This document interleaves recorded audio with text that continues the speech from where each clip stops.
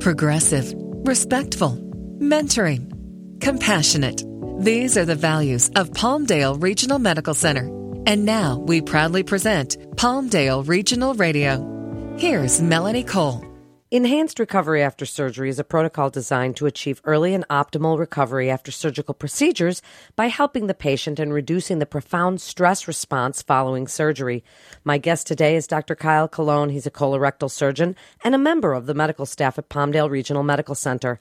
Welcome to the show. Dr. Colon, explain to the listeners, what is enhanced recovery, and is this something that is done by the medical professionals involved in the procedure from start to finish? Well, thanks for having me, Melanie. And the enhanced recovery is exactly what it sounds like. It's designed to make patients' recovery after a stressful event, such as surgery, and put themselves really in a better position to handle that stresses as they go through the perioperative period. So then let's talk about what that enhanced recovery looks like. So starting with the pre-hospital phase, what's involved? Sure. So let me just take that one step further. And so the enhanced recovery has really kind of evolved in the field of colorectal surgery and now been expanded to other fields or disciplines within surgery. And the reason why we use it is it does essentially two major things for us. It decreases the amount of time patients spend in the hospital so that they can get back to their families, back to work faster. And perhaps more importantly, it decreases the number of complications they experience by about 50%. And that's a pretty profound statement that the use of this protocol, which we'll get into in a second, just the use of this protocol alone, doing nothing else different from what we've normally done, can decrease your complication rate by 50%. That's a pretty incredible statement, and that's the reason why we've seen such a takeoff of this in recent years. That is kind of an amazing number. So then what's involved? Starting with the patient education, the pre-hospital phase, what are you telling the patients? Right. So we have at Palmdale and at USC a number of different protocols that are in place, and it starts by just explaining to everybody what is enhanced recovery. And basically what that allows us to do is it gets the patients to be their own advocate. So we tell them when you're in the hospital, you are going to be on a number of different medications on a schedule. So it's not like you're waiting until you have pain and then asking for a medication. You should be getting those medications on a schedule.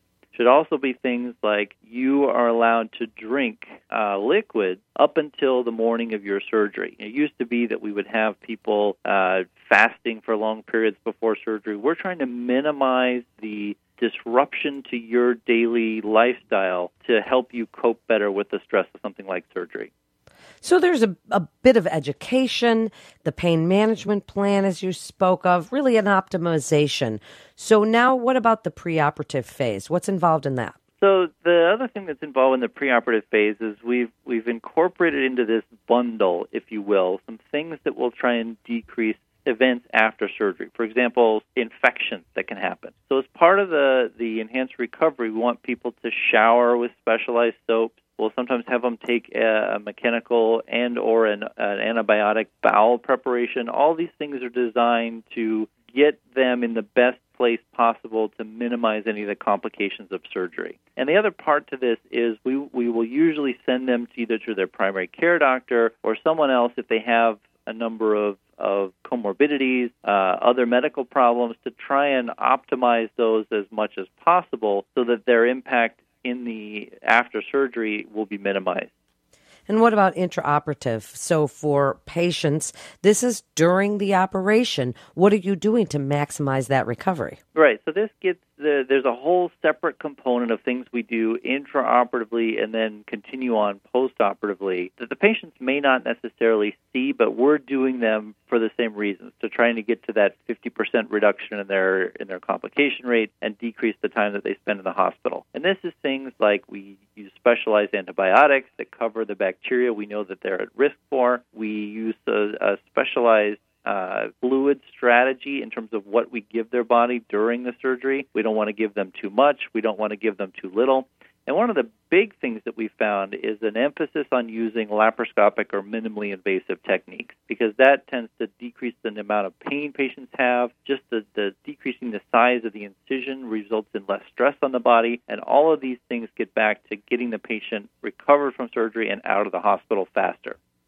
So you mentioned postoperative and that you're doing some of these things and patients may not see that, but you're still doing them with that same 50% goal. But what about the postoperative phase that they might see, like early mobilization or nutrition, pain management, education, these types of things? So the postoperative period is, again, an incredibly important component of this bundle.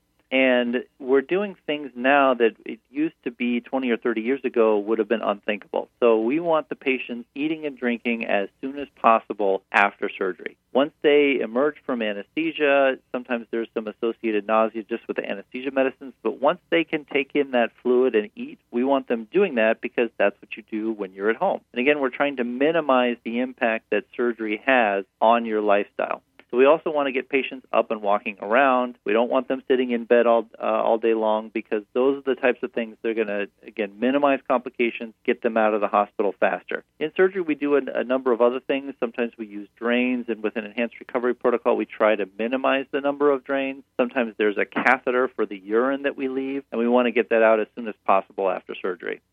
What about things like nausea and vomiting management? Because that's something that patients think about. And when they're on pain medication or post-anesthesia, they think, oh, and I'm going to be throwing up and it's going to hurt so much. What do you do to manage that? Absolutely. So there's about 15 to 20% of people whose intestines will go to sleep after surgery, something we call ileus. That's the doctor or medical term for the intestines going to sleep. But the reality is that only happens to about 15 to 20% of people, and the vast majority of everyone else will do just fine. There is a part of the assessment of patients before they go to surgery that may put them at risk for postoperative nausea, vomiting. And we can do things, again, in the intraoperative phase and give them medications to try and preemptively prevent some of those symptoms. So, yes, we know that there are people that are high risk for it, but we can know that ahead of time and try to minimize the impact that some of those things have. And so when you look at the people that have their surgery done with an enhanced recovery protocol, yes, there will be a very small percentage of people that do experience that, but the vast majority actually do not.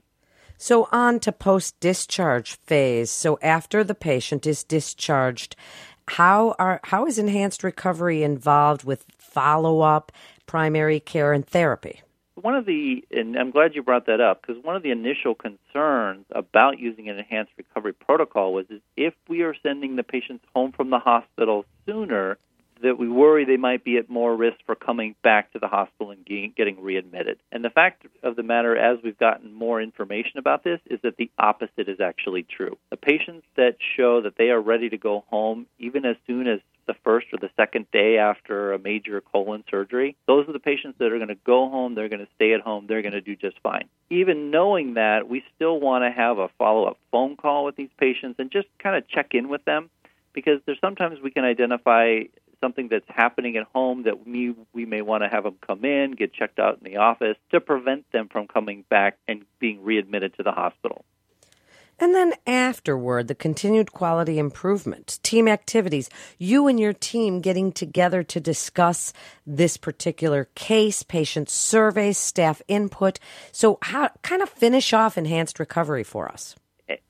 The enhanced recovery process has been something that's always in evolution. And so if you look at the most successful enhanced recovery programs, it's not just one or two things. It's being compliant with everything in the enhanced recovery bundle. And so that's part of this follow-up that you're talking about. You have to continuously go back and look at how are we as providers or doctors or physician extenders doing at explaining this to patients, making sure that the patients actually do this, and then afterwards that they do all the components of it. Because being compliant with the entire bundle is what makes you successful and gets you that decrease by 50% in the complication rate, gets your length of hospital stay shorter by 1 or 2 days. And if you are only compliant with about 80% of the bundle itself, that's when you start to see fallouts, longer lengths of stay. So you have to continuously revisit things from basically an administrative standpoint to just make sure that we are being as good as we can at implementing this enhanced recovery protocol.